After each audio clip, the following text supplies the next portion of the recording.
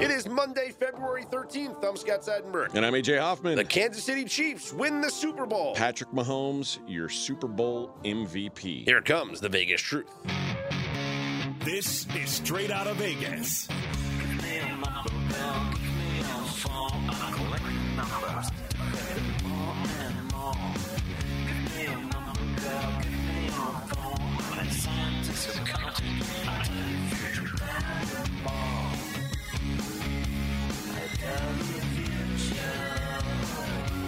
We are Straight Outta Vegas AM, your daily destination for sports conversation with a Vegas lean. And the only thing you need to know to start your day, the Kansas City Chiefs, AJ, your Super Bowl champions. Yeah, 38-35 winners over the Philadelphia Eagles, covering as 1.5 to 2-point dogs. That's what's important, obviously. Total well over the 51 as 73 points, never in doubt on the total. But this was not without controversy. This was, I think, at worst, you can say, man, a great Super Bowl. It was a great game. A game with drama, which you always love. A game that comes down to the end. I mean, maybe I'm starting to get spoiled now because when I was a kid, there were never good Super Bowls. I grew up when the 49ers were smashing everyone's heads in, and then after that, it was the Broncos and the Bills just getting crushed year after year. There wasn't a lot of excitement. And now it seems like more years than not, we get good Super Bowls, and we particularly seem to get good Super Bowls in that stadium. Yeah. Although we'll get to the grass at some point in that stadium, I'm sure. But congrats to the Chiefs on their second Super Bowl win in the last 4 years in 3 appearances. Mahomes, your MVP, he was a plus 125, a co-favorite with Jalen Hurts. The 2 quarterbacks were the co-favorites. Not a super stat night for Mahomes. No. Not very Mahomesian. But we'll get to Mahomes' legacy, too, coming up in a little bit sure. here because we definitely have to talk about the 5-year run that he has had to start his career. But I don't think there's any argument that Jalen Hurts was the best player in that game last night. Jalen Hurts had 304 passing yards and a touchdown. He rushed for 70 yards and 3 touchdowns. If there was ever an argument to be made for a losing player to be the most valuable player, Jalen Hurts had a case.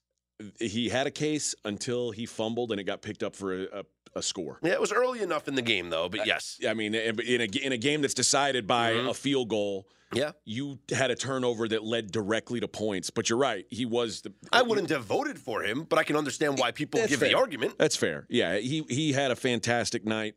I bet his under passing yards. I knew I'd say probably shortly after the second drive that was dead. It was the A.J. Brown bomb touchdown. Yeah, that's when you knew it was over. That was dead. But a fantastic game by him. But I mean, running the ball as well, because the truth is he was kind of the run game for the Eagles. all those quarterback sneaks. It was unbelievable. They would convert the first down after first down with the quarterback sneak. It was almost like, I mean, the other running backs in the game had, 17 carries for 45 yards, something like. Yeah, it just wasn't. I forgot that Miles Sanders was on the Eagles. But what happened there? I mean, Miles Sanders just kind of a no-show in this game. I talked about it. Kenneth Gainwell was the more effective back throughout the playoffs. Not by much in this game, though. Well, he caught a lot of passes out of the backfield. Yeah. He contributed as well. I mean, he had 41 total yards in this game on 11 touches. So he out-touched Miles Sanders in this game. Yeah, no doubt. But we talked about, well, if we're going Goddard over and, which receivers are unders, well, none of them. Devontae Smith had a huge game, and that was from the first drive on. A.J. Brown had he had a couple of huge plays and then was always involved in the game. And both those guys combined for 196 yards. Yep. Like that's for your 2 wide receivers, it was huge. On the other side, it was Kelsey, Schuster, and not much else. Not much else contribution there. Pacheco ran the ball really well. He did run really well. Jerick McKinnon, thankfully, under 6 carries, but he did have a 14-yarder, which really kicked me in the taint. So that was I think, him being out of the backfield, too, he probably had an overall a solid game. I thought the play calling was incredible. In the second half. When they got into the red zone and they ran those, motion plays and cutbacks, the Eagles could not defend it. They literally ran the same route 3 times. Twice, it worked for a touchdown, and on the third time, it got the holding call. If you watched the first half and just said that was the game and you turned it off, like, it didn't feel like the Chiefs were even in the Eagles' weight class. Like they had the ball for 8 minutes. The Chiefs were only in the game at halftime because they had a scoop and score for a touchdown. The second half was a completely different. It was complete domination by the Chiefs. I thought the game changed, and it's crazy to say it because there was still plenty of time left. The first possession of the second half, the Chiefs marched right down the field. There was no resistance. No resistance. They go right down the field, and they make it 24-21. Yep. And 10 plays, 75 yards, 5.5 minutes. At that point, you're like, okay, the Chiefs are not only in this game, but they are comfortably in this game. And then for the Eagles to get stopped and held to a field goal was an incredible win. And then the 3-and-out after the Chiefs take the lead was... I thought that was game. I thought it was game, set, match. I didn't realize that the Eagles were going to come back, score a touchdown and a 2-point conversion, #Octopus, and tie the game. Would you have gone on that 4th and 3? That was the one that the bots pegged as should have gone for it. When they kicked the field goal? No, when they punted, they're down by 1, 4th and 3 at their 32. Yeah, 5% win percentage gain according to Ben Baldwin's bot. I know at their own 32 is... And I know that was a prop bet. Yeah. Would they go for a 4th down in their own territory? And here's what. Listen, every time that they went for it on 4th down, except that one, they ran the ball on 3rd down. Yes, they threw the ball on 3rd down there, and I think they realized, hey, we either got to convert this or we're going to punt the ball. I don't think that they should have gone there because Kansas City had just scored touchdowns on their first 2 possessions of the third quarter. You give them the short field. And listen, the Chiefs wound up scoring a touchdown anyway on the next drive. Right. But I could the percentage odds, if Nick Sirianni's doing the math in his head, the odds of the Chiefs scoring a touchdown from the 32-yard line or you being able to hold them to a field goal, either way you slice it, you're still losing by more. Well, and it ends up being a disastrous punt because it gets returned to the 5-yard line. Yeah, yes. Not only was it a questionable decision. You realize that was the longest punt return in Super Bowl history? I did realize that when they said it on the broadcast. I wouldn't have known, but yeah, that was that moment right there felt like the last breath getting punched out of the Eagles' guts. I think the reason you go for it there is because you want to be offset. You don't want to be like, okay, if I score, now I can tie it, which ended up happening, because then you're going to have to stop the Chiefs eventually. If you go for it, get a lead, then even if the Chiefs score again, then you can go ahead and win the game with your last possession. Well, here's what I didn't like that the Chiefs did, and it didn't end up costing them, but it certainly could have. When they went up after that touchdown, not going for 2. We've talked about this several times with Fez. It just makes sense to do it there. You have an opportunity to put the game out of reach. Yeah, if you go up 9 right there, the game is basically over. And they kick the extra point, and then they let the Eagles go down, score the touchdown, like you said, get the octopus. 14-1 was it? 14-1, yeah. See, I didn't think about it at the time to go for 2. Oh, I was yelling at the TV. I understand. It's just I watch football. To me, I was so just in the moment, and I wasn't thinking about it. But I felt like an idiot because I told my son they're going to go for 2 here. As the Eagles had the ball, and I'm sitting there going, oh, wow, Eagles got to score here and get a 2 to tie the game. And I'm like, wait a minute. Why didn't the Chiefs go for 2? Because I'm in the heat of the game here, and I had I bet Chiefs money line in the over as my bets, a way to hedge out of my non-existent payment for my 22-1 Eagles championship ticket. But I'm sitting here and I literally I didn't think it at the time. I'm like, okay, kick the extra point, here we go. But then I'm watching the Eagles drive down the field, and it occurred to me, you were up 7. So the worst case scenario is that you're tied. Right. But the best case scenario is that you can't lose. You're going to get the ball back with the lead. Wait a minute. That could have been a disaster there. Could have been a disaster. And if they would have lost this game, maybe we're looking back and saying that was the moment that Andy Reid lost the game, not going for 2. Also, he got kind of beat up for kicking that field goal on a short fourth down, long field goal that missed. Oh, early in the first half. Yeah. Conservative ways ended up not biting him though. Which, by the way, hit the upright, which I think was like a pretty like 14 to 1. No, plus 450. Plus 450. Okay. Not nearly as high odds as it should have been, but the public was all over it. Okay. And that's what I mean. The odds were low. Ever. Yeah. I got to ask you guys. Bet ever. This is totally off subject, but while we're talking field goal kicks, to me it looked like Gronk made the kick. Yeah, it went in right now. And they're like, it's no good. And I'm like, no, it was good. I don't right on that left. Right on the like left it hooked bar, after it felt like. I didn't watch it. I don't know. Oh, he's too cool to see commercials, guy. Yeah, didn't watch it. okay. No, I like the commercials. The one that screwed me up, that screwed everybody up, was the Tubi commercial where it looked like you were using like your Roku, whatever, to change the apps on the I yelled TV. at my kid. Yeah, everyone did. Yeah, that wasn't funny. But I thought, honestly, the first commercial was probably my favorite one. The Ben Affleck working at Dunkin' Yeah, that was good. with J-Lo. That was good. It's like, she's like, is this what you do when you say you go to work all day? That was very funny. Yeah, I enjoyed that. I thought it was solid. All right, now let's get to the next drive after that 2-point conversion, because that ends up being the only thing that's going to get talked about after this Super Bowl. It was last night, at least. And I got called every bad word you could get called by Eagles fan because I said, I hate when penalties decide football games. And you can make an argument that penalty decided the football game. It took any real hope for the Eagles out of it. Well, let's play devil's advocate here. The penalty is not called. Okay. The Chiefs kick a field goal. And then the Eagles have what? No timeouts and a minute and minute 50? Yeah. Chiefs are favored. Chiefs are favored. heavily Certainly. favored. Not heavily. Yes, because 60% at least. Yeah. That's heavily favored. Okay.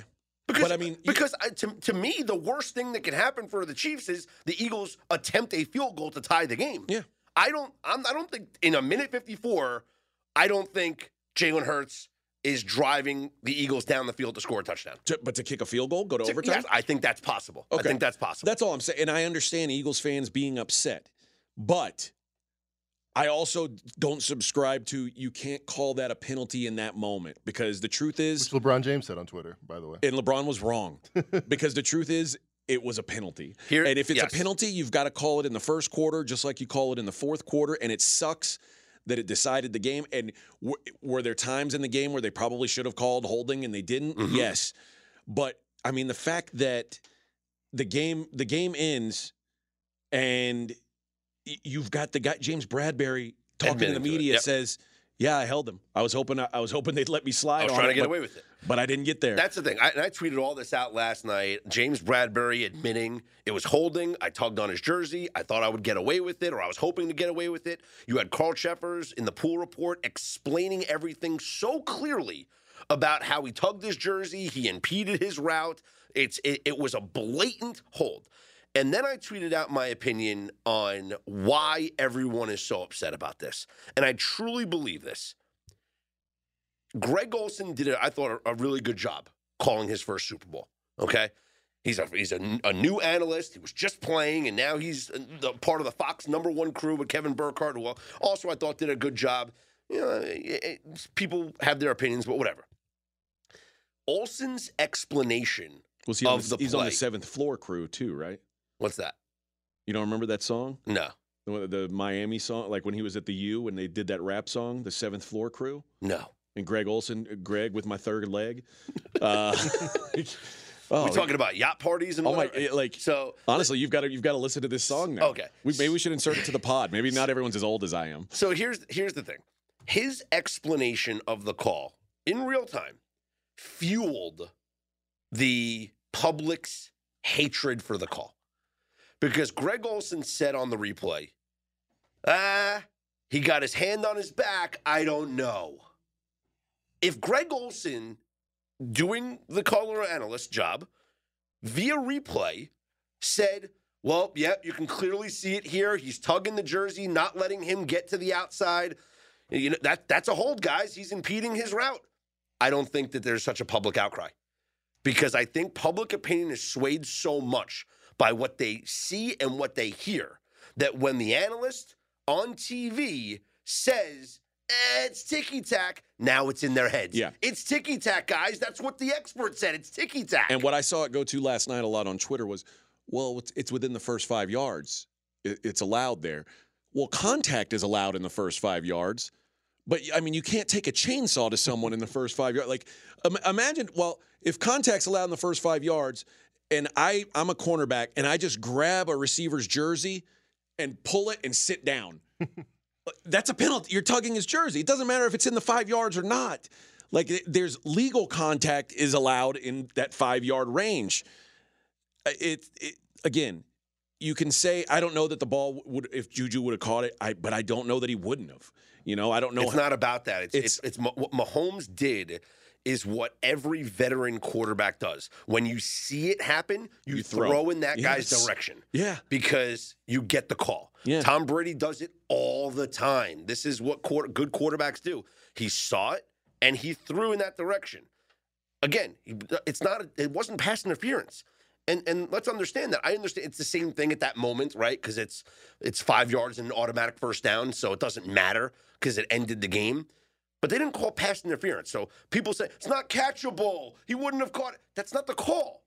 The call was defensive holding. Yeah. And what defensive holding is where you pull the guy's shirt and don't allow him to run his route.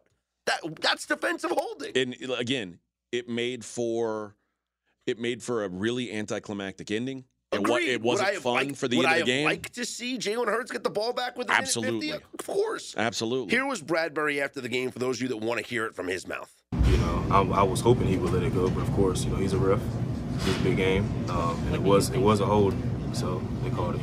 And if you want to know the pool report from Carl Sheffers, he says, quote, the receiver went to the inside, and he was attempting to release to the outside. The defender grabbed the jersey with his right hand and restricted him from releasing to the outside, so therefore we called it defensive holding. The reporter follows up and asks what specifically about that play was the part that merited the flag, just to be perfectly clear. And Sheffers said the grabbing of the jersey that restricted his free release to the outside. Follow-up, was that a pretty clear case from your vantage point? It was a clear case of a jersey grab that caused restriction. And I don't know. Look, you can be upset that we were robbed of an opportunity Absolutely. to see what would have happened if Jalen Hurts got the football back with a minute 54 and no timeouts. That's okay. You can be upset about that. I'm upset about that. But don't just say that it was rigged or it was a fix. It was a script. It was a bad call. It was the right call. You don't have to like it, but it was the right call. It happens all the time. Just like, did I like the call of the neutral zone infraction on the Chiefs on that 4th and 1 that gave the Eagles the first down? I didn't like it because you know what? There was no contact made. And by the rule, if you're a defensive player and you get back without jump making offside, contact, you can jump back. But Jason Kelce is one of the best centers in the league. And as soon as a player comes to the neutral zone, he stands up because that draws the referee to say, hey, neutral zone infraction. That's the right call. Yeah. And that what you just said is it's an example of veteran guys taking advantage of what they see. And instead of making it where the ref sees it and he's got to make a judgment call, you change the game to where they have to make the call. Kelce standing up makes them have to say, okay, who jumped? Mahomes throwing it to Juju Smith-Schuster after he's held makes the refs have a decision to make. It's not a judgment call now. Like, you can say, man, maybe we let that go because it was on the opposite side of the field of where it was happening. And it didn't affect the play. Like we saw the ticky-tack call in the regular season. Which game was that where it was a BS call that gave the team the win, where it was the whole – New York? Yeah, Washington, right? Where's the play on the opposite side? And he was like, oh, he's lined up off the line of scrimmage. Yes. I'm good. Okay, that's a bullshit call. Where he's like, you got to back up some, and he backed up a step, and he should have backed up 2. Yeah. Okay, that's a bullshit call. Yeah. This one was a legit penalty. Well, again, I understand the disappointment, and I think fans were sort of robbed of at least knowing what would have happened. But here's the truth: That penalty call didn't blow a 10-point lead for the Eagles. That penalty call didn't allow the Chiefs to score on every possession in the second half. The Eagles' defense did this to themselves. It was a second-half collapse, and there's not – I mean, you can point – every game you lose, you can point at one play or one call and say, well, if that had gone our way. I just don't – it's one play. Like, the Eagles put themselves in that position.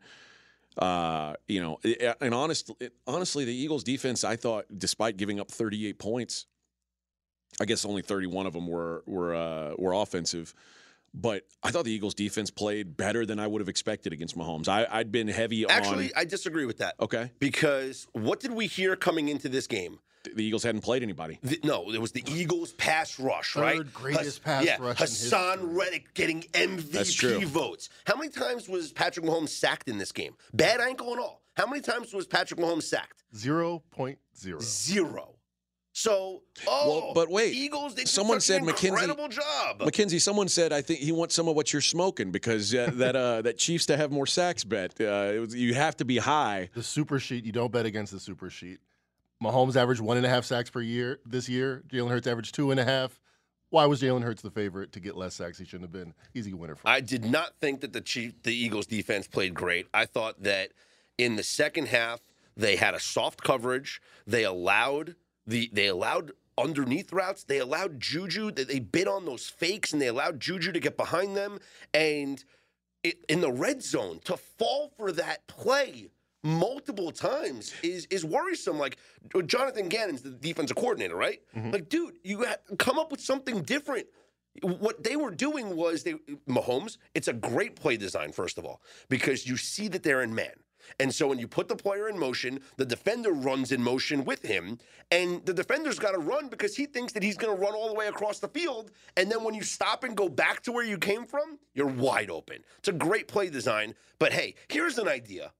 Maybe go zone in the red zone. I don't know. A little flat zone right there. Change something. Right in the flat but I think what you have to admit, at least for the Eagles' defense, is they at least made Mahomes beat him with death by 1,000 cuts because there weren't explosive plays, really. The explosive play in the second half was the Mahomes run where it was like, oh, look at him doing this even on a bad ankle. That's the longest play that they had from scrimmage. Yeah. That's 26 yards. But the longest play they had from scrimmage. The big I guess the big Pacheco run was very early. That was early. Second it was quarter, only 24 yards. Okay, and then the big Kelsey catch was 22. I think that was their first drive. Mm-hmm. So they really limited explosiveness in the second half. But it was ball control, and it was a lot of first downs and a lot of dink and dunk and just getting the job done. But if you had told me, yeah, Patrick Mahomes has 182 passing yards in the game, I would have said, man, the Eagles really probably won that game. If you told me that the Chiefs were down 10 at the half and only had the ball for 8 minutes, yeah, this game's over. Yeah. There's no – I mean, look, I bet Chiefs second half, but that's just because I'm a degenerate. But and I wanted the action. But I really do believe that the Eagles' defense let Jalen Hurts down. So 40 against Dak Prescott, 33 against Aaron Rodgers, and he didn't play the fourth quarter. Now 38 against the Chiefs. See a pattern here. 3 quarterbacks they faced that I would say are arguably top 10. 35-plus in every game on average. Well, maybe they just weren't that good of a defense. The Lions' offense put up good numbers against them. And even Trevor Lawrence put up – remember Trevor Lawrence played them in a literal hurricane, and still put up 21 points on them. So this was kind of my argument against the Eagles coming into this was I think the defense is good. Don't get me wrong. I don't know that it's like historically great because if the best quarterback you played all year was Dak Prescott once – I can't with certainty say, yeah, this will hold up against the best quarterback in the world because there's no way of knowing it could. So this is next year's Super Bowl odds. Wonder what you guys think. Chiefs 6-1. Clearly. Bills second favorite 850. Eagles third. Eagles, Bengals, Niners all third at 9-1. Niners are interesting because they've got obviously the biggest question mark with what they're going to do at quarterback. I don't think I have a beef with anybody in that top 5. You know, this is what we were saying. The argument all year was: are the Chiefs the best team? Are the Bills the best team? Eagles were the next tier behind that. Next year's Super Bowl odds speak exactly to that. That's what I never understood in these 2 weeks leading up to this, and that's why I said I'll hate myself if I don't bet on the best quarterback in the world as an underdog, because all season long it's been the first half of the season, the Bills were the best team. There was about a 3-week span where the Bills and Chiefs were even. The last 7 weeks of the season, the Chiefs were the best team in football for power ratings. The Eagles beat the Giants, who we thought didn't belong in the playoffs, and they beat a team with no quarterback in the NFC Championship game, and now they're favored over the Chiefs. Mm-hmm.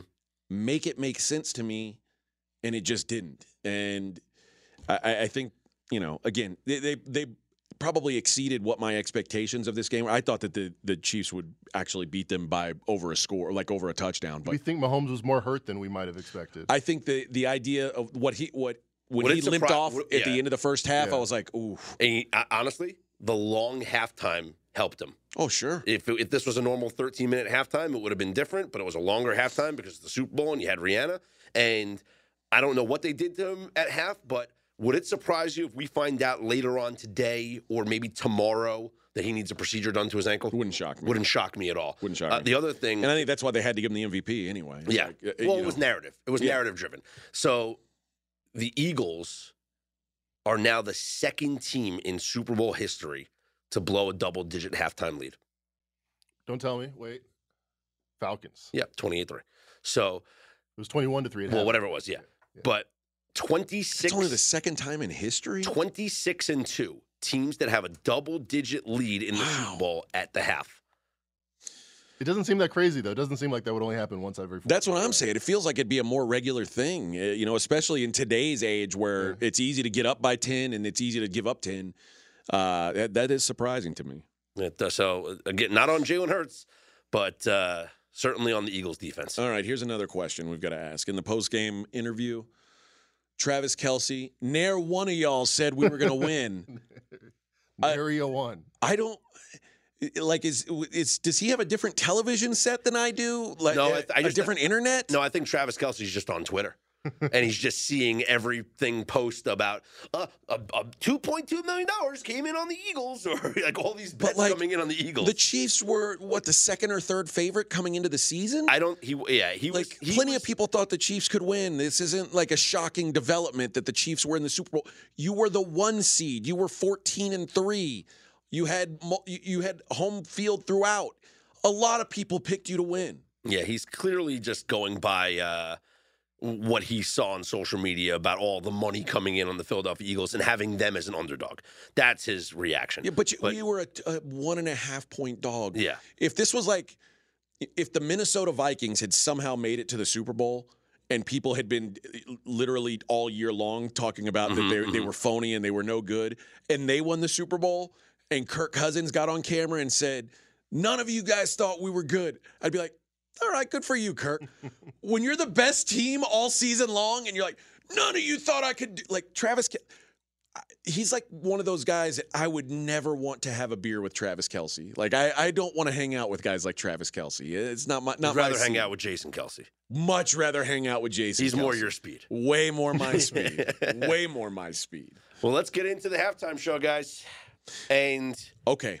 Fezzik gave it out. We gave it out on the Dream Pod. We handed you the winner. Yeah. We handed you the winner with bitch better have my money. Y'all better have your money after betting this. Now, I couldn't find a place to bet it. You drove to Arizona. You can't bet this shit. This is offshore, faraway places. Got that bet online. And they take it down. Yeah. And when you can bet it, you get peanuts on it. Yeah. Look, I had one bookie that I got $100 on it. Like, that's it. Like, you can't make money on this stuff. And it's like everybody, I tweeted something out earlier in the day because I was so bothered by what I was seeing on social media with everyone tweeting out and TikToks and Instagrams about speculating about what the first song was going to be. And I said, wait a minute. Stop speculating. There's no speculation. You either have the information or you don't have the information. Well, I saw her in Chicago in '98, and she came out with this one. No, I didn't understand that. There's no speculating. You either have the info, like we did, or you don't have the info. And you can still have the info and not be able to profit off of it, which is what happens to us and what happened to everybody else. I told people, we gave it out on our podcasts. Some people might have been able to bet it with a local. Others that you tried offshore or tried wherever.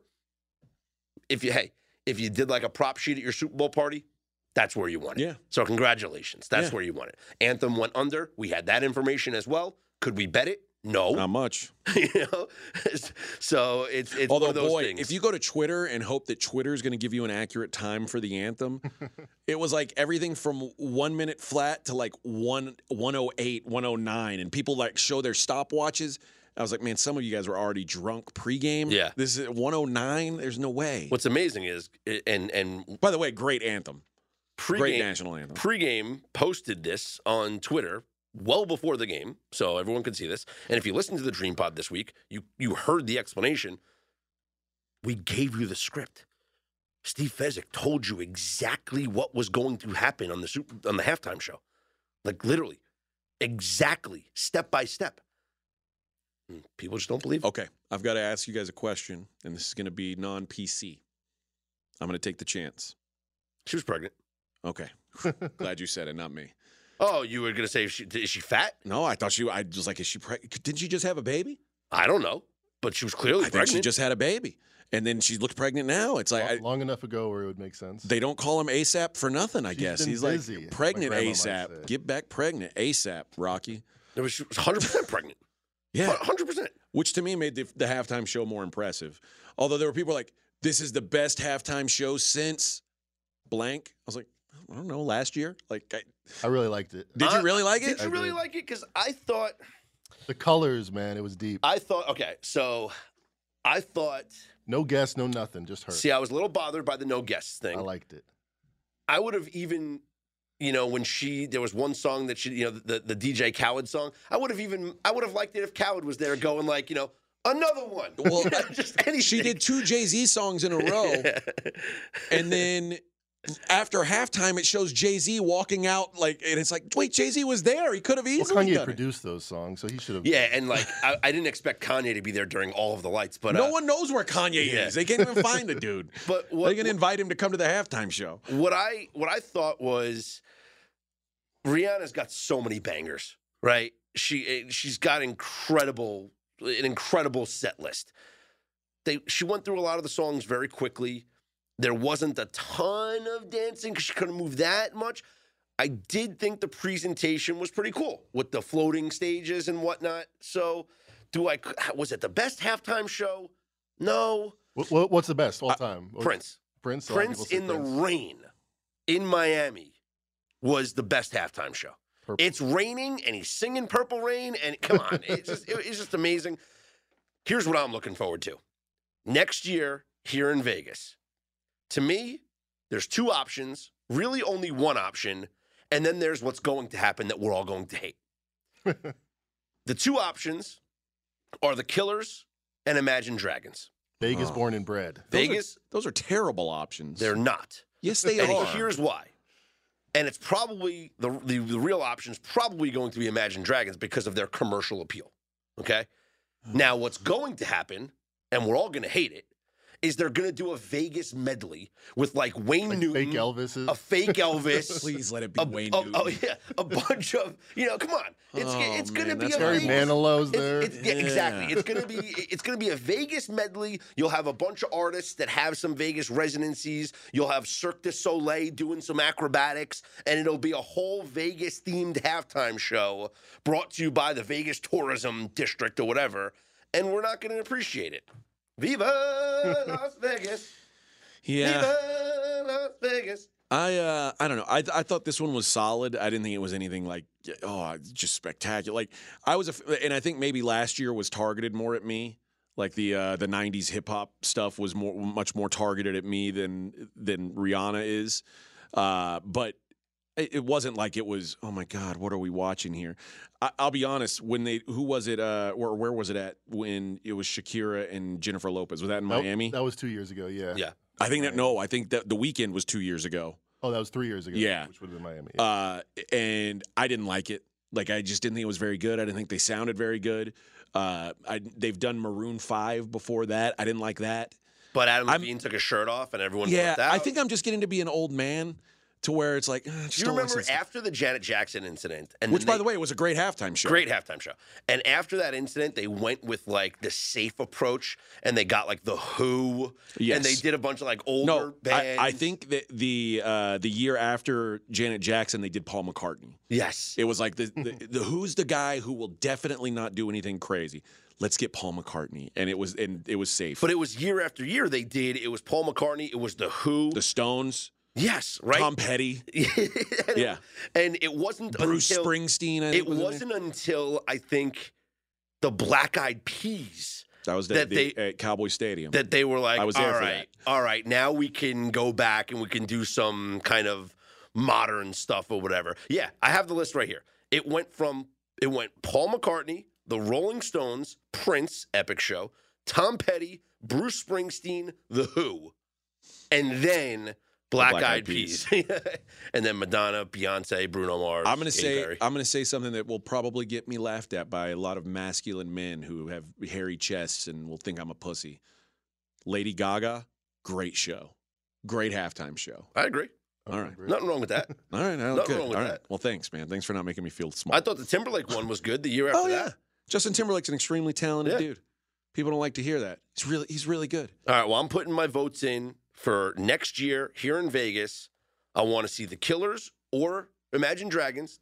I don't want Imagine Dragons. The Killers Vegas. I can handle. By the way, I went to a Killers concert in April. It was like a religious experience. It's a great concert. Okay. Really, really good show. Are really, we stuck on music? Does it have? I mean, like a stand-up can't walk out there, get quick 5 minutes. What, Carrot Top?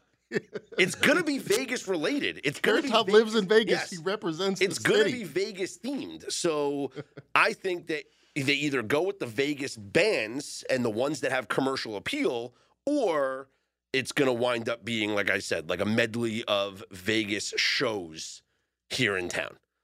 Michael Jackson hologram. Right? We'll do the Michael Jackson 1 show. You know what? You know what band is from here that I bet they do songs that go well in stadiums that Panic at the Disco. That's who it'll be. They're from Vegas. That's who it'll be, I bet. And I'm not really a big fan. I like that more than Imagine Dragons. But the thing honestly, I hate Imagine Dragons. I'm just going to put it out there. I hate that band. You can hate them, but if you look at their charts, yes, they have a bunch of number one things. Yeah, but they suck. That's commercial appeal. I don't like that. They had, ready? Radioactive, number 1. That's a shit song. Okay. They got really annoying really fast. Demons, number 2. I Bet My Life peaked at 3. Roots peaked at 5. Sucker for Pain peaked at 3. Believer, number 1. Thunder, number 1. Whatever It Takes, number 1. Natural, number 1. Bad Liar, number 2. I don't know who likes them. I don't get it. Billboard likes them. I don't get it. I just think it's probably going to be, like I said, it's going to be some sort of Vegas medley. And like I said, you'll have like a Cirque du Soleil aspect of it, where they'll do the aerial show. I'm for that. Oh, I hope Red Panda's there. Who's that? The girl who flips the plates onto her head on the unicycle? No, she's good. See, that would be if it. You've seen that show, right? Isn't she at San Francisco? Isn't that like every thing? show? She's all over. Like she travels. She does a lot of NBA halftimes. Yeah, but she she's on the unicycle and she throws the bowls up onto her head. Yeah, she's good, man. It's just going to be like an America's Got Talent medley. There's going to be like Simon will be out there pressing the button. Sponsored by the Luxor. Yeah. I'm for that. Chris Angel's going to tightrope walk across the stadium. One thing I think will be better next year will be the field. And you saw a lot of complaints during the game and after the game about the field, basically just saying this wasn't a playoff caliber surface, much less a Super Bowl caliber surface. So Frank Clark said the field was kind of terrible. Yeah. We had this problem in Arizona before. These stadiums try to do new tactics with the grass. They do new stuff. I've been playing football since I was 7. The best grass is grass that's naturally there. At the end of the day, it's the field that we were given. But both teams had a hard time with it early on. Jake Elliott, I'm surprised Jake Elliott didn't break his ankle on that kickoff. It was pretty rough. So what happens is the NFL installs a new field for the Super Bowl every single year. Okay, this is what they do. And what at State Farm Stadium, much like it is here in Vegas, they have the natural grass that is outside and then is rolled in on the track. What happened here in the stadium is because they had to install like extra bleachers in the end zone, they rolled the field in early. So it wasn't sitting outside this week getting sunlight dry or whatever. I don't know. There's a roof on the stadium. What do you mean? Open the roof. Let some of the. They probably did, but the field was indoors. They said that they moved it indoors on Wednesday, as opposed to it being outdoors all week, and then they move it indoors today. Yeah, or the day of the game, Saturday night, whatever. Yeah, or Saturday night. So that's why the field was indoors, and maybe I don't know, maybe moisture indoors, whatever it was, and plus the new paint on the field. They did a bad job. Yeah, whatever the reason is. What is the job of the field? To be a good field. Like, there's only one thing it has to do, and not be a shitty field is what it did. Yeah, and some people were blaming the paint. I don't know what it was. What's crazy is there was an article written, I guess it was Saturday, actually talking about the grass that they were using, and it was saying how it's a brand new breed of grass that was developed by the USGA. They're like inventing new grasses for this game. Yes. Imagine that. There's like people in labs going like, we have to invent a new breed of grass. That's what Frank Clark is saying. God's grass is the best grass. Like, you guys making up this grass is no good. Or here's an idea. Field turf. Oh, wait, we hate that too. Yeah, it's always something. You know what I say? Make them play on AstroTurf, like the old days. Make them play on concrete. That's right. Concrete with a little bit of green felt rolled over it. Yeah, that's there what we you used go. to do in the schoolyard. Kentucky bluegrass. It's the only way to go. Well, either way, it's got to be better than this. I mean, this is really it was bad yesterday. It's a bad look for the NFL too. Like, this is your biggest game, and guys can't stay up on their feet because it's a disaster. Like, it can't be a talking point the day after the game. Like, it should. If it's that bad, you've done something extremely wrong, and I think they had a real problem last night. What's your favorite type of grass? Is it Kentucky bluegrass, or are you a Bermuda type of guy? Bermuda's nice. It's hard to get Kentucky bluegrass out here. Kentucky bluegrass is probably the nicest. I mean, most Major League Baseball stadiums are Kentucky bluegrass. Yeah, I'm not going to argue it, but I think it gets torn up a little bit by the football. It's not a game built for. It's not a grass built for football. It's fancy pantsy grass. Yeah, for those baseball. Yeah. Look, man, this grass is Alabama creeping bean, as opposed to Georgia creeping bean. It's lighter. Lighter meaning faster? Exactly. You know a lot about golf. I know even more about grass.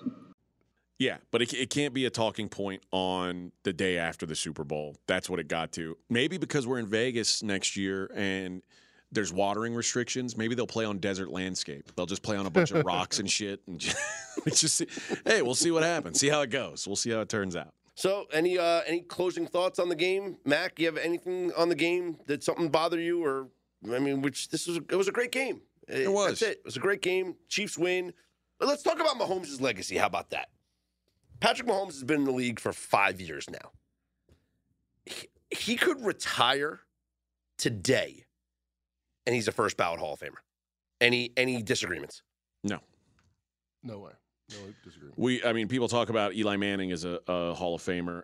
They've got the same amount of Super Bowls, and Eli Manning had a bunch of shitty season stuff between his. Patrick Mahomes hasn't had one of those. Yeah, Mahomes has been in the league for 6 years, but he's been a starter for 5, right? Yeah. The first year was the Alex Smith, and then he played the last game of the season, and it was whatever. But in his 5 years as a starting quarterback, Mahomes has been to 5 straight AFC championship games. He's been to 3 Super Bowls, winning 2 of them, and he's a 2-time league MVP and a 2-time Super Bowl MVP. Yeah. He's done all of that, and he could still play for 10 more years? Yeah, easy. Yeah, he's a freak of nature. It's one of those. He's not supposed to be this good. Okay, make the bet right now. Does Mahomes win more Super Bowls than Tom Brady? No. I think that's probably the safer side of it. Pretty safe bet. Does he win 6 more? It's going to be tough. I mean, even if he wins 5 more, it's a push. How many years do you think he plays? Does he play 10+ more years? He's 27. Yeah. I'm going to say he plays till 40. 13 more years. So 13 years. Can he win 5 Super Bowls? Can. He's been to 3 in 5 Wouldn't years. shock me. What's going to be different about this Chiefs team next year? So Not much. He's taking 17% of the cap. Tej Seth, PFF had this. Before this season, no quarterback had ever taken up more than 13% of the cap and won the Super Bowl. He's broken through the barrier. 17% of the cap, $40 million guy, won the Super Bowl. His contract is actually pretty friendly from here on, where Jalen Hurts probably gets a $50 million deal. Other guys are going to get stepped up. He's kind of set at 40, 45. They're kind of in the cat's bird position. Here's the question, and Andy Reid came out and said that he plans on returning to coaching next year, which I didn't even know was in doubt. But once you start having to say that at the end of every year, means you're probably nearing the end. I wonder what Patrick Mahomes looks like when he's pulled away from Andy Reid. And it's kind of what we always talked about with Belichick and Brady. Is it the chicken or the egg? Sure. How will Andy Reid or how will Patrick Mahomes look once he's outside of Andy Reid's system? That's the question. You thought Hurts was the best player in the game. I thought it was Mahomes. He, again, now 11-3 in the playoffs, 0 turnovers in the playoffs. And those runs, I mean, look at just the Chiefs' offense, 6.7 yards per play compared to the Eagles' 5.5. They scored a touchdown on every drive of the second half except for when they kicked the field goal at the 1. Like, sometimes it's just the small things. I know he only had 200-something yards. A lot of that was the return and different reasons they didn't have the ball. But he didn't do anything wrong again in the playoffs. His QBR is kind of eye-popping, 96. I'm not sure if he was that perfect. But he didn't do anything wrong again, and they won again. That's his legacy as far as I'm concerned. He never messes up in the playoffs. I thought Nick Ball. Sometimes he loses in overtime. But he never has a bad game ever. It's funny what Erin Andrews was, I guess, following Patrick Mahomes around all week leading up to this, and she was on the Chiefs sideline at the beginning of the game, and she said when she talked to Patrick Mahomes before the game, he talked about he hadn't really played well in the 2 Super Bowls prior, and she said, "Well, what can you change?" And he said, "I was trying to do too much. I was trying to be Superman." So the fact that he comes out and he has less than 200 yards and wins means he did what he was planning on doing, like trying to to trust his teammates and not feel like he had to do everything to go out there and win the game. So I give him a lot of credit. I think it was obviously a very gutsy performance. I think clearly whatever's happened with his leg is gnarly, and it's a really good contrast though, because the Super Bowl he lost to the Bucs, he was doing everything. A lot of people said, "Oh my God, could you see how Mahomes played?" But he wasn't that good. He was just running around a lot and doing spectacular, near misses. This game, it was just a flawless, workmanlike execution. And I also think, everybody will talk about Andy Reid and Patrick Mahomes. This is, and while it's probably the least talented group of playmakers that he's had, because there's no Tyreek Hill here, this is the best defense he's had maybe since he's been there. Like, the Chiefs' defense wasn't in previous Super Bowls, the Chiefs' defense would have been a huge narrative. Like, it's always like, is their defense good enough? That wasn't really a big talking point last week because the Chiefs' defense is better than it has been. It's like it's a slightly above average defense in the league, which for the last couple times they were in the Super Bowl, it was like a bottom 5, bottom 10 defense with a fantastic offense. This is a really good, balanced team. I think you just got to give them credit. And speaking of the Chiefs' defense, major props to Nick Bolton, who had an incredible game. He had 9 tackles. He had a touchdown. He had a second touchdown that was called back because it was ruled an incomplete pass. I think rightfully so. Yeah, of course, rightfully so. But that dude was the best defensive player on the field. Were you guys surprised when they challenged the Goddard catch? Did you guys think it was still a catch? No. I thought it was close enough where they would call it a catch. I thought it was incomplete, but they said, I thought so too. But they said it was a catch because his tippy toe was still on the ground when he got possession. And they were down in the game. I don't know. People at the end would say they robbed us from a really entertaining, end of the game with the defensive holding. But when they're down one score, if that is overturned to incomplete, it's not as and fun then of a fourth game. down and they have to punt it or whatever. It was 3rd and 14. Yeah, that was maybe the play that gave the Eagles life. Yeah. Without that, I don't think the Eagles have there's no hope at a good ending. So. Again, referees give and take. Here's the deal, and this is what I said a couple times on Twitter. The idea that refs, call things sometimes and don't how they see things sometimes, they don't sometimes. That's the idea of having humans referee games. It's not as simple as balls and strikes in Major League Baseball, which honestly is pretty, like, you've got one job as the home plate umpire when you're watching a pitcher pitch to a batter. It's to decide if it's a ball or a strike. It's not that hard. But there's 8 sets of human eyes in that game. The camera, the angles the cameras give you are totally different than what those referees' eyeballs see.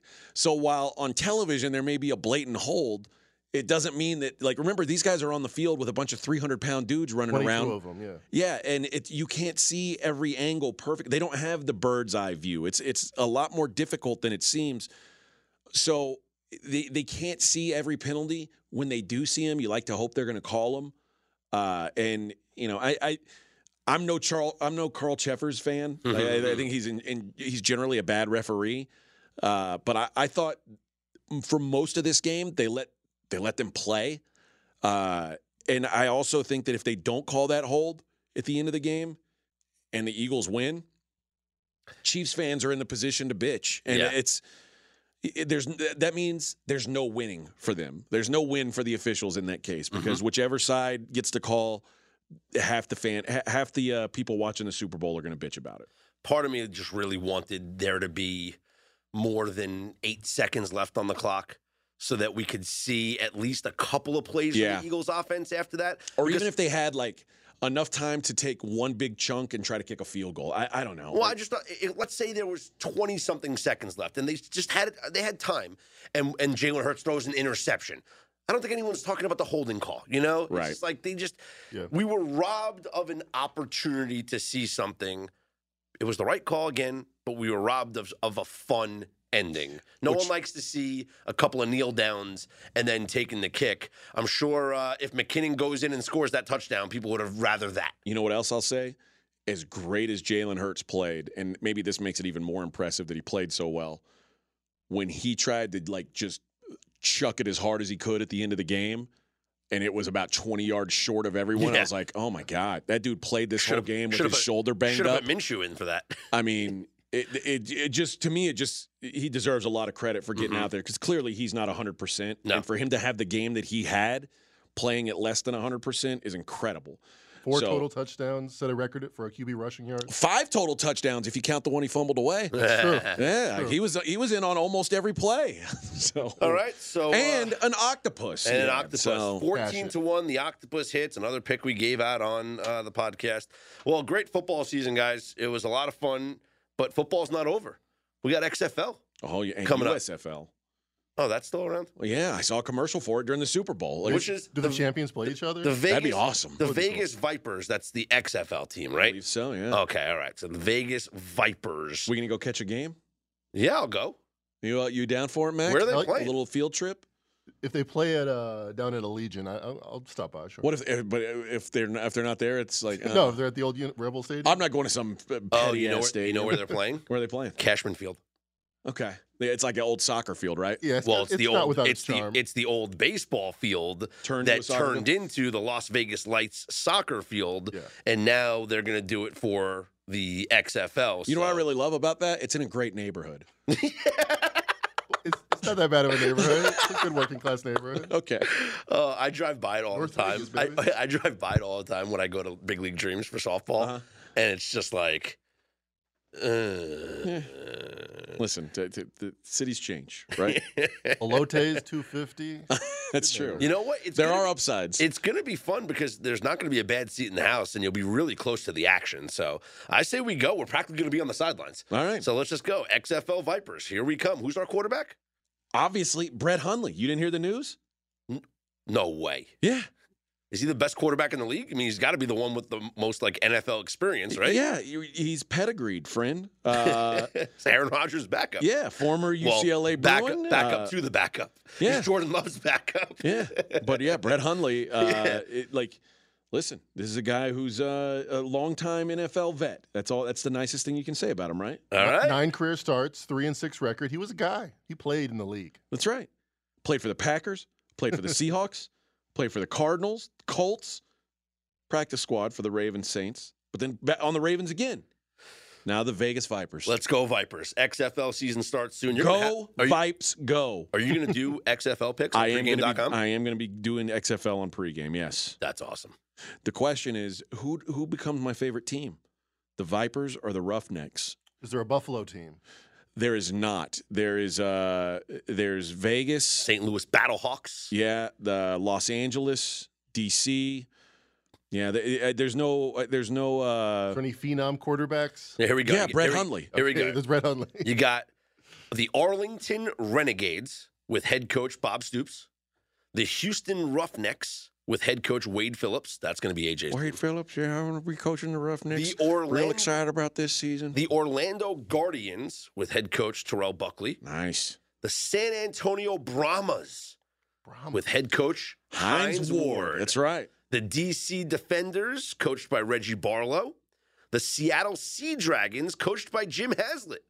The St. Louis Battlehawks, coached by former tight end Anthony Becht.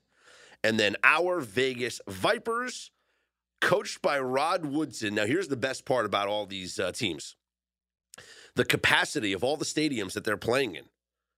Arlington, it's small. It's a former baseball stadium, 25,000 when they reconfigured it. But Houston, 40,000. Orlando, 60,000. That's a real football stadium. The Alamo Dome, 64,000. DC's going to play at a soccer stadium, so about 20,000 people. But Seattle's playing where the Seahawks play, so that's like 70,000 people. What's Cashman hold, like 15? Not even. 12,000. Oh. It's going to be loud. It's going to be like all right. Cameron Indoor. In there. It's going to be baby. It's going to be an intimate setting. Intimate setting there. XFL picks coming to you soon. Pregame.com. All right, college basketball. Let's talk. Well, first of all, number one team in the country lost yesterday. Purdue falls to Northwestern 64. I love a good rush in the court. Do you? I hate it. I hate it when a favorite wins. You should not be rushing the court when you're favored to win the game. And it's happened. There's been times where, let's say, the number 6 team is on the road against the number 25, but number 25's favorite. We would call that a system play. Yeah. And the favorite, who's the lower ranked team, wins the game, and the fans rush the court. Yeah. Like, dude, you were favored to win the game. That's not an upset. Yeah, I agree. But when you're Northwestern and you beat the number 1 team in the nation, have at it, Hoss. Yeah, have you been to Evanston in February? Here's what I don't like about rushing the court is like the Purdue players are still on the floor. That's their job. Get the hell up. They're hold salty. Your hands up in the air. You got to hold your hands up like this so you're not touching anybody. But you hold somebody's your hands touching up. them. You hold your hands up in the air as to not show, because the minute you make contact with a student, you got issues. In trouble. So that's why you hold your hands up. I don't like it. You hold your hands up and you walk to the locker room. That's it. Yeah, okay, it's possible to get out of there without assaulting someone. I still agree with AJ. It's like you're putting them on the spot in a very emotional moment. They just lost. Like, yeah, all right, this is the procedure you can get out without penalty. And students are spitting in their faces and cursing at them and whatever. There's no win for the You for wonder those how players. come we don't see more fights.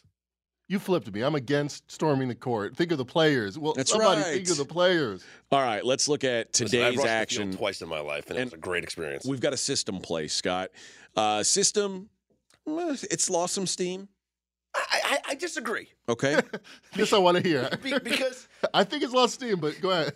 All right, it went 1-1 on, was it Thursday or Yeah. Friday? 1-1. And then on Saturday, it went 1-2 against the spread, which so is it's 67%. which is what we care about. It went Right. it went 1-2, but Creighton, depending on the number that you got, you might have gotten a push. They won the game by 3. I got a push at 3. I lost at 3.5. There were people who the opener was 2.5. I missed the opener, so it existed. So you got the push. I lost with 3.5. But if you did straight up, then you won. So if you did like a money line parlay with Illinois and Creighton, you won. If you just it's a 3.5 point favorite. It's not out of the realm. It's not crazy to say I bet money line on a 3.5 point favorite. And then Michigan loses by 1. After Michigan didn't score for the last 5 minutes and 20 seconds of the game, and they lost by 1 point. And what were they, a 1.5 point favorite? Yeah. So come on, that was a coin flip. And I think didn't Texas Tech actually turn Texas into Tech a system turned play? into a system play, and they won. But I'm not counting that as a system play. We lost a system play at the same time because the TCU, they had some players announced out. They were favored. Flipped. The line switched, so Baylor became the favorite as the higher ranked team. So that was not a system play. Not a system play. And Baylor ended up winning. So if you count Texas Tech, the system went 2-2, not 1-2. And again, depending on closing line numbers with the Creighton, maybe you won. So I'm not abandoning this thing. Okay. We're still hitting at an incredible clip. Good news. You got a chance to go at it again tonight. Good. Now, remember, today rankings will be updated. So there will be a new top 25. I presume that Miami will still be in the top 25 as they beat Duke this week, and then they beat Louisville's Corpse this week, last week. And then North Carolina had lost 3 straight games. They got a win over Clemson, which was a loser for me. It's been a rough run for me in college basketball. I'm not going to lie. It's a long season. It's a rough week or two from your boy here. But they beat the snot out of Clemson, 91-71. So, but they are minus 4.5. North Carolina minus 4.5 at home against Miami. That is a system play. I don't see Miami falling out of the top 25, so it looks like it's going to be. And there's no chance North Carolina jumps in and gets ahead of Miami. No, they went 1-1 this week. No matter what, we're going to have a lower ranked team against a higher ranked team. It is going to be a system play. Then that's a system play. North Carolina. Let's go. You're still a believer. Absolutely. The Texas Longhorns are on the road, but they are 4-point favorites at Texas Tech. And Baylor catching 6.5 at home this morning against West Virginia Country Roads. And Tuesday, we'll hopefully look at the new rankings and see if we have more. Yeah, system we'll let you know every time there's a system. People have really adapted to the system. They're texting now or tweeting now and saying, "Hey, is this a system play?" I mean, people are in love with the system. I guess when it treats you well for a while, it tends to work out that way. People fall in love with these things. But we will certainly let you know if it's an official system play, and it looks like we got one today with North Carolina minus 4.5 against Miami. Let's go Heels. Onto the ice. Let's take a look at the schedule for tonight. Calgary, a minus 145 favorite in Ottawa. You got the Panthers at the Wild, Minnesota minus 115. Coyotes are at the Predators. Nashville, heaviest favorite on the board tonight, minus 250. Red Wings at the Canucks. Vancouver, minus 125. This is kind of like that basketball system, Mackenzie, because the Canucks and Red Wings just played in Detroit. All right. Detroit won 5-2. Now, the next game is in Vancouver. It's a home and home. I think we got to back the Canucks here. First period Canucks. They let you bet that? Of course you can bet that. Is this we have to look this up to see if this is an NHL system, much like the NBA system. It's a cross-sport system. Like, this literally was the game on Saturday. Both teams did not play yesterday, and now we have the game on Monday, the second of a home and home. We're going to bet on the team that lost the first game. Vancouver's to play. And then the final game of the night is the Sabres at the Kings, LA, minus 155. NBA last night, the Celtics get a win over the Grizzlies. Celtics still without Jaylen Brown. Didn't matter. Didn't have a big night from Jason Tatum. They still get the win. Raptors, it took every single one of their 119 points to beat the Detroit Pistons, 119-118. Not pretty, but it gets the job done. Mackenzie Rivers, our NBA expert, joining us on the podcast. A couple things, nothing really to do with these games. A couple things over the weekend that I wanted to hit on, though. The Warriors with this Payton deal, it seems like maybe the Blazers weren't totally honest about the injury situation of Gary Payton, and it's caused some drama over the trade. Well, do you believe them? I mean, they said they didn't know that he was anything less than the health that he was reported at, but they ended up going through with it anyway. They couldn't change the deal because it was after the deadline, but it's just something. It could come back to bite them if he's end up out for the season or something because of this abdomen injury, or it could be nothing. So it's a risk that they're willing to take, or that they've decided to take. Were they willing to take before this trade, and they had more options? Who knows? Zion Williamson re-aggravates his hamstring injury. He's out until after the All-Star break. Do you have any long-term concerns about the Pelicans right now? Yes. I mean, you've got to, because it's not just Zion Williamson. It's also Brandon Ingram, who just can't seem to stay on the court for very long. And this is something we talked about in the summer. Pelicans seem to have the worst injury luck in the business for a decade now, So it seems that there's potentially like a staffing problem with their trainers. Luka back. And he plays with, and I don't think anybody expected this based on the line. We talked about that. Like the line was saying that Luka wasn't going to play and it was just going to be Kyrie against the Sacramento Kings. Luka ends up playing, though, and it was a 133-128 overtime loss for the Mavericks. But we actually talked about the game prior where Luka didn't play. The flip. Yeah, okay. And they did that 1-1. And by the way, if you bet the Kings in the first quarter after they lost in the same venue to the same team, system would have cashed for you. They won the first quarter. They won the first half. And man, they look like they're gonna play really well together. Like this could be a really the Mavericks are. Yes. Yeah, and it's in a loss, so it's it's not like saying they look great even though they lost. Like the chemistry between those two guys looks like it could really be something. The Mavericks are going to be a fun team to watch for the rest of the season. On the hardwood tonight, the Jazz plus 1.5 at the Pacers. The Rockets catching 14 at the Sixers. The Spurs say, no, we could top that. 15-point dogs at Cleveland. The Hawks minus 5.5 at the Hornets. The Nuggets are catching 2 at Miami. It's an interesting number. Nuggets is a dog at the Heat. Maybe I'm off, but is that a surprise to you at all, Mac? I think someone's probably not playing for Denver. Yeah, I think they would be a pick-em, slight favorite if they got their full complement. The new look Brooklyn Nets 2-point favorites, 2-point dogs at the Knicks. Pelicans, as I mentioned, dealing with lots of injuries right now, plus 3 at the Thunder. Magic plus 5 at Chicago. Timberwolves catching 7.5 at Dallas. Warriors 3.5-point favorites at home against the Wizards.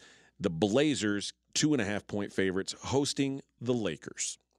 If you want to jump on board any package at pregame.com or get yourself a daily best bet, go ahead and take 20% off because we like you so much.